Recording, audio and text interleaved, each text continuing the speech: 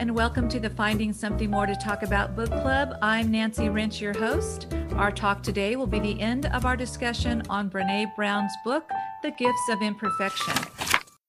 Joining our discussion today is Cindy Stewart from Oxnard, California, Diana Melcher from Lubbock, Texas, Kate Gregory from Huntington Beach, California, and Jasmine Sharp from Anaheim Hills, California. Welcome back, ladies. Let's start our discussion today on cultivating creativity and letting go of comparison. Tell me, what did you get from this segment and trying to let go of comparing every single thing that we do with someone else? Well, first of all, it's not easy. And I think that, I know Brene wrote this book back in 2010, and the internet and social media existed, but not to the level that it does today. Today, we have so many different social media platforms and so many ways to stream media. I know Kate mentioned Netflix in the last session we did talking about this book. And there are so many ways where we can try and find something to compare ourselves to. And it's always trying to wish on ourselves what we see from someone else. But and Brene talks about this, it's really the most important thing to remember is that we're only seeing a snapshot. We're only seeing a minute percentage of what that person is actually showing us, be that in a TV, movie, social media, whatever it is, even in our friends' lives. Like, we are not mind readers, and we can't know exactly what other people are thinking or what else they're dealing with when they seem to be the person that has it all together and we feel like we're failing. As you know, I'm a twin. And so comparison has been a part of my life from the womb on, I swear. And, that gets tough sometimes because as Brene says in her book, comparison is the thief of happiness. And that is so true. Constantly being compared to someone, is just tough. It's just a big one. You constantly have to strive and almost fight just to be known for yourself and be loved and appreciated for yourself. How did you navigate through that with your sister, Donna? Well, we just lived with, even in school, we had a lot of the same friends, but a lot of different friends as well. But constantly not only being compared by our friends, but by our families. And, you that's something you have to, being a twin, you have to deal with most of your growing up life. We live in different towns now. Of course, and you're not identical either, which is interesting. You're not identical twins, but right. Yet you were still compared, and you don't really look alike, really. Do you think? No, we, in our family setting, you can tell we're sisters because she looks like my dad, I look like my mom. But yes, it's just tough. One is either more athletically inclined, or one is more academically inclined, or one is prettier, or one is bigger, or one is shorter, or like you said, we're fraternal, not identical. So, but even then, in our setting with friends, school, that sort of thing, people knew we were twins.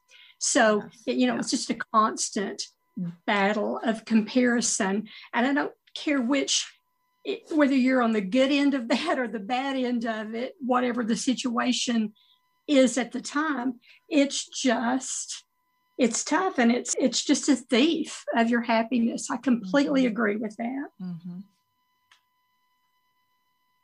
Diana, I love that you said the thief of your happiness. And it also, when we compare, the other word she uses in the book is we tend to conform more. So we're probably giving up some things that would bring us a lot of joy because we want to try to fit in with people. And I don't know if you've had this experience, but I can remember at a young age, a very good friend of mine who I thought had the perfect family. And I found out she didn't. And boy, was that an eye-opener for me. I still remember that and chastising myself at the time, thinking, wow, here you thought, that everything was rosy, and it wasn't.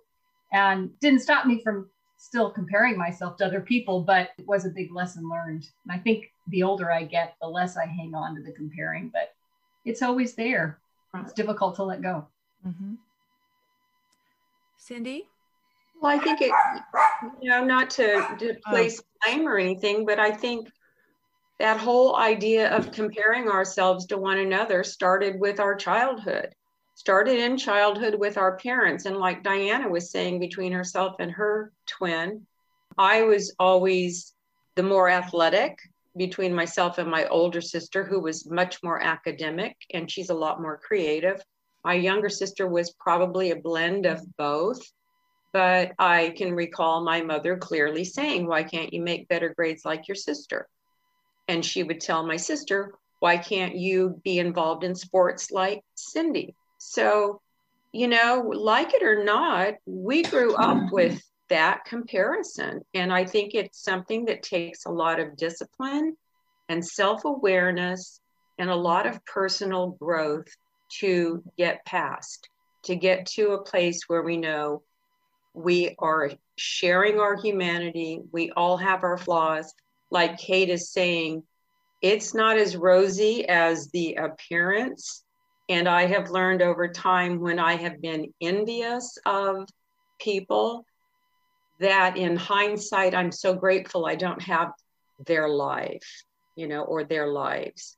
Mm-hmm. So I think, it comes with personal growth and self-awareness, and just being okay with who we are and knowing we are doing the best we can with the gifts and the talents that we've been blessed with. Mm-hmm. I want to circle back to another guidepost that we may have touched on last month, but it's cultivating authenticity and letting go of what other people think. This is such a big one. For me, I do care what people think. I hang on to it, or, I let it lead me.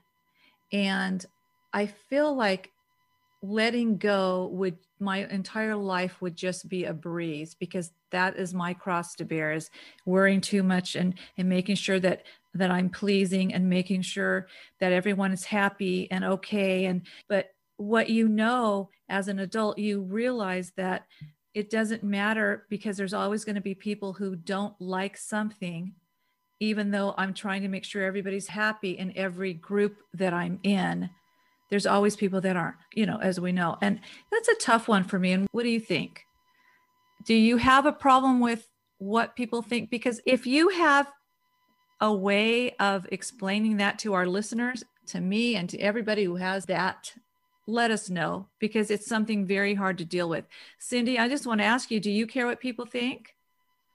Not nearly as much as I used to. And I think that it comes from practicing, the knowledge that I could enter a room where there are 100 other people, and there will be 100 different opinions of me, 100 different first impressions of Cindy and who she is. And none of them may be true. I think the most important thing is to just be authentic and true to ourselves and who we actually are. Yeah. And if you're in touch with somebody who you doesn't like the way I dress or look, that's okay. That's just one opinion. Right. And it doesn't change who I am. Correct. I think the most important thing to realize and remember is someone else's opinion has no bearing on who you are, your truth, and Correct. your authenticity and your life. I was just going to say, Cindy, that's very helpful. I definitely am a person who also wants everybody to like me. I want to please everybody. I want to keep everybody happy. And I have learned that that's very detrimental to my emotional health. So I can recognize it now, and it doesn't bother me so much anymore. But, again, coming from childhood, being the youngest of 3 siblings and sort of being like the little kid that made everybody laugh, I just kind of carry that with me. But I really like that. Just look at the group and say, that's just one person's opinion, and it doesn't affect who I am. So thank you. That was really good. Right. And, authenticity is a practice, the key word being practice, I think. Yes. And just embracing ourselves for who we are. We just need to, as Cindy has, learn to to do more of that, to be more comfortable with that, with just embracing ourselves for who we are. I think that ties really well into what we were just talking about with comparison, in finding who you are and not trying to mirror or imitate other people based on what you see on social media, based on who you think another person is, and instead focusing on building an identity. I mean, absolutely learn from the people around you, obviously, and take traits from other people that are inspiring to you, but find who you are and be happy with who you are. And this is a lesson I'm still learning myself, but trying to be happy in who I am and not trying to be like my quote unquote most successful friend. Cindy, I do want to come back to you on this one. It is cultivating calm and stillness, because I really do feel that you have been able to captivate that in your life, because you have taught me so much over the years about just calming, living in a calming environment, and just being at peace. And you really have, Cindy. You've taught me a lot. You. And I know that you have some different, I don't want to say practices, but some different things that you do each day to make sure that you are centered and balanced. Of course, your faith, but can you share some of the other ways that you're able to do that on a daily basis? Well, thank you, Nancy. I'll say this in jest, but it's kind of true. A big piece of my calm and peace is that I live alone. So it's fairly easy to create your own calm and peaceful environment. But no, I think that I have really, over the years, worked towards cultivating a peaceful environment, a peacefulness within myself, an acceptance of who I am, gratitude for my flaws, gratitude for my challenges, being grateful for heartaches that made me more aware or changed my attitude or brought me more compassion towards other people who might be experiencing similar things. On a daily basis, exercise is a very big part of my day. It's the first thing I do in the morning after coffee. While I'm on one piece of equipment, I have a number of different YouTube channels in my library that I listen to. And most of those are based on, positive affirmations, adding positivity to your day, taking care of your health, taking care of your body. In the evening, as you know, Nancy, I go to bed with earbuds in my ears, and I'm listening to another couple of people that I really enjoy on YouTube, and it's in the realm of sleep meditation, gratitude meditation. If you start your day with gratitude, just a simple little prayer on your way to work or whatever it is you're going to be doing, it really does bring you a peace and a calm and a feeling, I think, for me personally, that I can handle whatever comes my way. Mm-hmm. I think gratitude is a very big part of my peace. Thank you. I so agree with that, Cindy. That's such a good point. After I read this book the first time about 6 or 7 years ago, one of the things that came from that was to start a gratitude journal. And, we did it as a group. Our group leader actually even bought us all journals to start with, so that was sort of where journaling about gratitude started for me. And, joy's about what happens when we allow ourselves to realize and recognize just how good things are in our lives. We're blessed and we have a lot to be thankful for. But part of this cultivating calm and stillness, one of the bullet points that she mentioned was letting go of anxiety as a lifestyle. And I think, that was a lifestyle for me for a while as I was in the middle of my career and that sort of thing, that in order to function, I guess I thought I had to live in a state of anxiety just to, be the level that I was supposed to be at, which, boy, I tell you, I was glad to get off of that hamster wheel, like somebody mentioned, and realize that I didn't have to live in a state of anxiety all the time. I could relax, let that knot in my stomach go and be perfectly content. Another thing was letting go of exhaustion as a status symbol. And I, totally identified with that one as well. Mm-hmm. I identified with that one too, Diana. That one hit me hard because I always used to think like I do so much and I'm exhausted because I'm so high achieving, and I counted my exhaustion as a symbol of my success, and it not only isn't, but it was harmful to my success and my health. And I think that this goes back to both what you were saying, Diana, and what you were saying, Cindy, about finding gratefulness, and what Brene is saying about living a wholehearted lifestyle and being true to who you are and being happy with who you are. And one of the biggest reminders, and I actually have it on a sign on my wall, is that my success and my identity is from who I am, not what I do. And remembering that is just so important. And you are amazing. Oh, thank you, Nancy. Kate, did you have anything else that you wanted to add? Yeah, I am totally in sync with everything that you have both said. I think sometimes I do have an ability. I remember we had our camper out and water was leaking through the roof.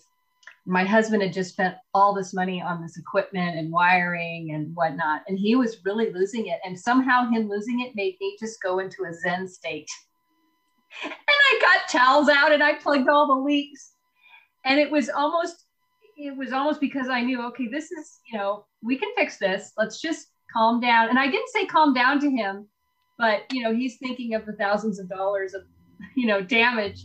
And I somehow managed to go into a Zen state. That does happen for me sometimes. And then there are those times when if I think I've made a mistake, where I can get very, very anxious and panicky. But I have learned in those moments, like she says, to say, hey, it's okay. We all make mistakes. Calm down. Again, you have the feeling and you don't beat yourself up for the feeling. You just accept the feeling and look for how to, take care of the situation. You're so right, Kate, about us all making mistakes. One of the things that Brene said that really stood out to me as well was her talking about perfectionism and remembering that we're all human and we all have flaws. And even though with comparison on social media, we may think someone else is perfect, just like you were saying earlier with your friend, Kate, like someone else may look perfect to us, but we don't see the full story. So we shouldn't hold ourselves to a standard that is unrealistic, because we're all human and we're all flawed. And if anyone has figured out the secret to never making a mistake, I would love a dose of that. Well, I'm going to tell you, on that note, we're going to have to end this wonderful discussion. I do have something that I want to just read to our listeners to sort of complete this book. This is from Brene Brown, and she says, wholehearted living is about engaging in our lives from a place of worthiness. It means cultivating the courage, compassion, and connection to wake up in the morning and think, no matter what gets done and how much is left undone, I am enough. Thank you for joining us today. And remember, there's always something more to read about.